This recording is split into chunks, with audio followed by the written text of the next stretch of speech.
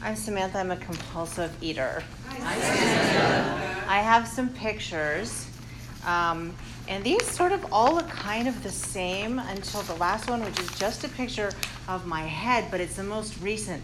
I was trying to find pictures, and I have 3 sets of being that I wanted to show to you. One was before I came to OA, when I was just crazy eating wheat and sugar and just out of my mind. The second set is when I was in OA and trying to surrender my food. I surrendered wheat and sugar and was still really trying to manage the rest by myself. So those are the ones that are here. And then the last one is after a few months doing the HOW program. So I'll start them here. Just peruse. So, what it was like when I was a kid, it was all about the food. I remember what I wanted to eat. I remember it was all wrapped up in this whole atmosphere. And it was like I locked onto the food as the reason, the hope, the future, the entertainment, the magic, everything, the hors d'oeuvres. My parents had dinner parties, and it was the 70s, and so the oil lamps would be lit and the hors d'oeuvres would come out and the drinks would be there and everybody was smoking and drinking and wearing polyester and laughing. And I just remember the food. Like, I was like, are we having this? All right. And I would just keep going back and keep going back. And I remember things like Halloween, which is like but feeling so sick. You know, the build up, and then you start eating it, and then I'd be feeling so sick to my stomach, but there's more, so keep eating it. And then when I got to be around 7-ish, I started to look and see other girls who were older than me that were really, really skinny. I know that now, that they were really, really skinny, like thighs that were smaller than their knees, and then, that, and they were all wearing the 1980s really skin-tight jeans. And I thought, that's why I don't feel good, is because I'm not skinny. I need to be skinny. And so there was a whole bunch of other stuff going on in my family dynamic, which I had no clue was going on. I didn't know. All I knew as a 7-year-old was, I need to be thin. That's going to fix everything. I'm going to be thin and have long hair. I locked onto the outer stuff as being what went wrong, because I was also feeling like I didn't feel loved anymore, and I wasn't sure what I'd done wrong. And I didn't have attention anymore. I wasn't sure why. And I was like, why? I'm not thin, that's why. And I began to diet. I never succeeded. I've never succeeded at dieting, ever. So that didn't work. And so what I would do is I would not eat until I got home from school and I was starving, and then I would start eating. And I would start, and I wouldn't stop. And then I would go, oh, I'm a pig, I'm a beast. This is why I'm not loved, I'm not worthy, I'm gonna not eat. And I'd not eat. That went on for a very long time. So, fast forward through the stages of stuff we can all relate to. I was in Los Angeles, and I was studying to be an actress, and I knew still, without a shadow of a doubt, that the problem was that I needed to be thin. It was weird. It's like that's the solution to everything, my whole life. And so I went to a counselor and ended up going to OA. And I did the best I could with what I had. And then I ended up needing to go to another program. And when I found that other program, like a good compulsive overeater, I was like, you know what? That was my problem. I'm going to eat whatever I want. Because over there. And so I did. And I stayed sober. So there you go. And I ate everything. I ate everything. And just God help you if you commented on it, because I'm sober, past the whatever.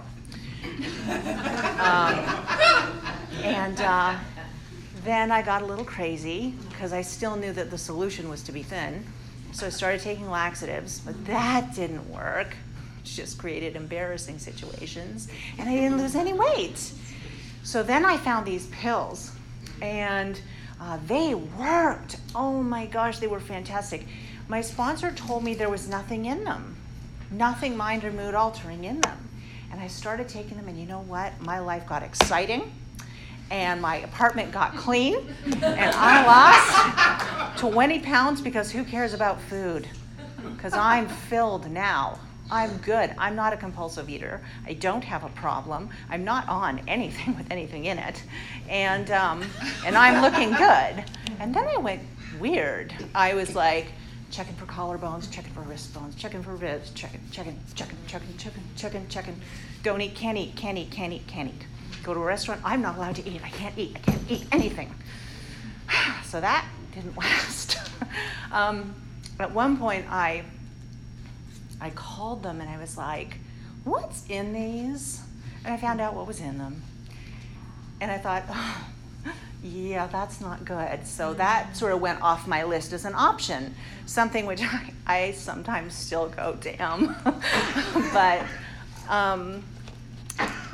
so then I was sort of left with this situation which was unaddressed. And I found another program. So I got into the relationship with my husband. There were dynamics there that were troubling to me, which I could not face. And I started to eat again. And then I started to look for solutions, and I found this program in Los Angeles that was very strict. Some might even say it was rigid. Some might even say it was legalistic and punishing. Not I, of course. And what happened was that I followed it and went crazy, because it was the sort of thing where I really believed I was following a spiritual program. But I wasn't. I was white knuckling it, and I did it for a year. And I went through all of the program, and I was thin again. And I was the most miserable and obsessed that I've ever been. And things were getting emotionally more stressful. And I remember thinking, I'm either going to have this food or I'm going to drink. And I thought, bring on the food. And I gained 70 pounds. And I fought every pound, and I couldn't stop it. And I started eating wheat and sugar again. Oh yeah, I did 70 pounds without wheat and sugar. I'm good at what I do. There are ways. You guys probably know some of them. So and by now I had a real chip on my shoulder about surrendering my food to any sort of program or food plan. But what was happening to me is that I was lost within myself. I didn't recognize myself in the mirror anymore. I had gotten up to my top weight. I don't know whether it was my top weight. This is when I stopped weighing myself. I stopped weighing myself at 237, and then I didn't want to know anymore. But I didn't stop eating yet. So, but I would look in the mirror and I'd be like, where did I go? Like well, and also because of what I was eating, I was so intolerant to it or allergic to it that I was just puffed up anyway.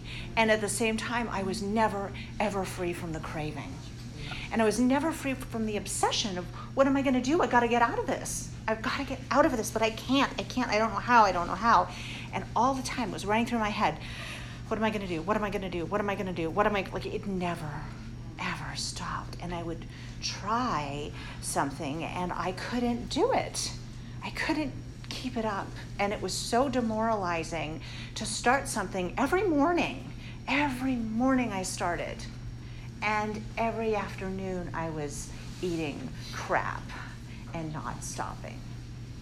And I was doing exactly the same things as I used to do. And finally I thought, I can't do this anymore. And I remember I was lying in bed and I just had this thought of like, I gotta go to OA. I gotta go back, I gotta go to OA. And I did. I went to regular OA. And what happened is that after that first meeting and starting to work the steps to the best of my ability, I was able to let go of sugar and wheat again. And that was instrumental because those are alcoholic foods for me. They're like heroin. I'm no longer functioning. I'm insane if I'm taking those into my body. And then I got peace. What am I going to do? What am I going to do? What am I going to do? For the first time in years, stopped. And the weight came off very gradually. And what I learned about myself is that my disease is deep. Like it's really, really deep. It's too deep for me to access. It's like a soul level, archetypal DNA, nonverbal level something that I cannot talk to. I can't access it. I can't Control Alt Delete it. I can't end task it. I can't reprogram it. It's beyond me. So what was happening is that as I was really trying to work an OA program, I was really eating food. I mean, I can eat food. And I didn't want to, and it was sort of happening anyway. And I would try this food plan and this food plan and slip over here, and I couldn't get my footing. And I was like, okay, well, I'm doing okay. I'm at peace. I'm working the steps. I'm not as big as I was. But what would happen is that I didn't know a couple things about myself. One thing I didn't know was that I actually really can't handle grains. It might happen in the future. I don't have anything against them, and not everyone's like me. But what I would do is that I would do what I understood to be a good idea, which was follow a food plan for 30 days with no grains and then try and introduce them back in. And every single time I tried to introduce them back in, I would like spin out like train wreck, just gone. And I'd be like, what happened? Like, and so I would go down the scale and go back up the scale. And I didn't understand what's happening. And so on Easter, this past Easter, I was at my sister-in-law's and we had Easter, and which is just food. And I did it again. I ate until I felt sick. And I recognized that there was a feeling of hopelessness that had been growing in me, a sense of despair. And while I was really grateful for the weight loss that I had, I knew in that moment that I couldn't get any further under my own steam or with my current understanding or with what I was trying to do. And I thought, I gotta go. I gotta go to How, which for me stirred up images of not good old stuff from Crazyland. And so I thought, you know what, I'm crazy now, so maybe I just go and see what happens. And I don't have to do it. I can maybe just go and listen and see if I can figure out something. And what I heard at that meeting was that we're not going to go through the entire How concept because I don't know it by heart. But what I heard that first meeting was no sugar, no white flour, weighed and measured. And I was like, cool. So I started weighing, measuring. Lots of different stuff, which I don't eat now, but no sugar, no white flour. I started weighing and measuring. And then I got a sponsor, a temporary sponsor, and started working the steps. And then I adopted a pretty strict food plan. I didn't stay with that because I started to go crazy. But what happened? And when I use the term crazy, what I'm trying to describe is the feeling of I'm going to kill someone because I'm too hungry, and this sucks, and this isn't right. It's un-American, and that's just wrong. That's the level of crazy I'm trying to communicate, which can lead me, if I stay there long enough, to, eating with abandon and then hopelessness. So, but what I did get, and this is a really wonderful gift, in that first 30 days, I got to know what I feel like when I'm sane, when I'm physically sane, because I cut out all the foods that could possibly be trigger foods. And then I was able to start adding stuff back in. And I got a nutritionist, and she gave me a food plan with just a little more food on it, and that helped. So since then, what's happened to me is that I have I've been able to follow the food plan I'm currently on, and I've got a sponsor who is really understanding.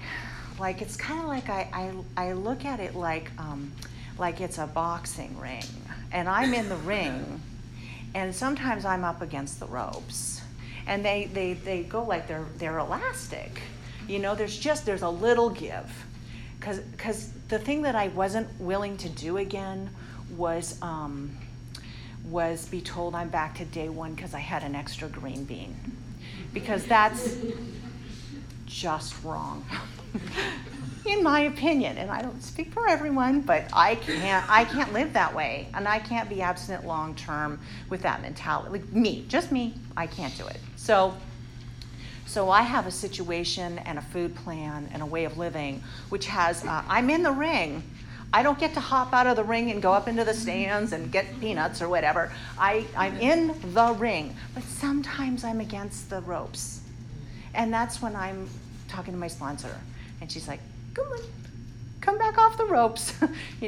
Let's move back into the center. And it keeps me here. And I have the physical recovery. It's very slow, but I've got past, for the first time in a very long time, like 12 years, I think, I'm under 200 pounds. And that I had pretty much despaired of that ever happening. And some months I weigh myself and I don't lose weight. And that is very upsetting to me. And sometimes I freak out about it. I freaked out on Sunday night. I was really mad. I may have to make some adjustments. But I might not have to make adjustments, because what's also been going on in my life as I work the steps, and I have that boxing ring, is that some really awful stuff has started to come up. Stuff that I did not want to look at. The stuff that's down in that non-verbal, not going there place.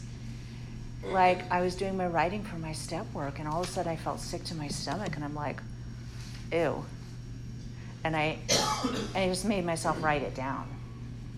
Don't write it in detail, just write it down. And then I told my sponsor. And that sort of started a process where now I'm, getting some outside help. Because you can't lay that crap on a sponsor. Like, can you please psychoanalyze me and repair my soul damage?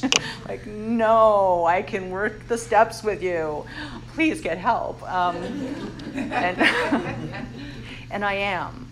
And it's helping. And I think one of the things that was underneath a lot of that, just unconscious eating, overeating, even when I was trying to work a program, was that north magnet. When you try and put two magnets together and it's like, that's me. That's me and the truth. Sometimes me and my old pain. Nope. And And I had to have a structure so that there was nowhere to go. Like when you hold the two north magnets together and you just go, no, you're going to go. And you're going to, and that's what I get sometimes. And I hold it for a minute. And and what's happening as a result is that I'm starting to get real recovery, real strength. And I'm forced to look to my higher power because I can't look to the fridge or the takeout menu or the restaurant or the baking extravaganza with sugar-free, wheat-free, gluten-free options. Like, there's nothing I won't do to get my fix. I will make it work. I'll use anything to nope, it's not really this because it's no gluten and no sugar and no blah, blah. No, look at it. It looks like a thing and it's a thing. Look what you're eating a thing. It's like, no. So where I'm at right now is that my sponsor and I had a conversation about this idea that I had about what being thin would actually, if I ever achieved that, like my whole life, it's like my life, it's a really shallow goal.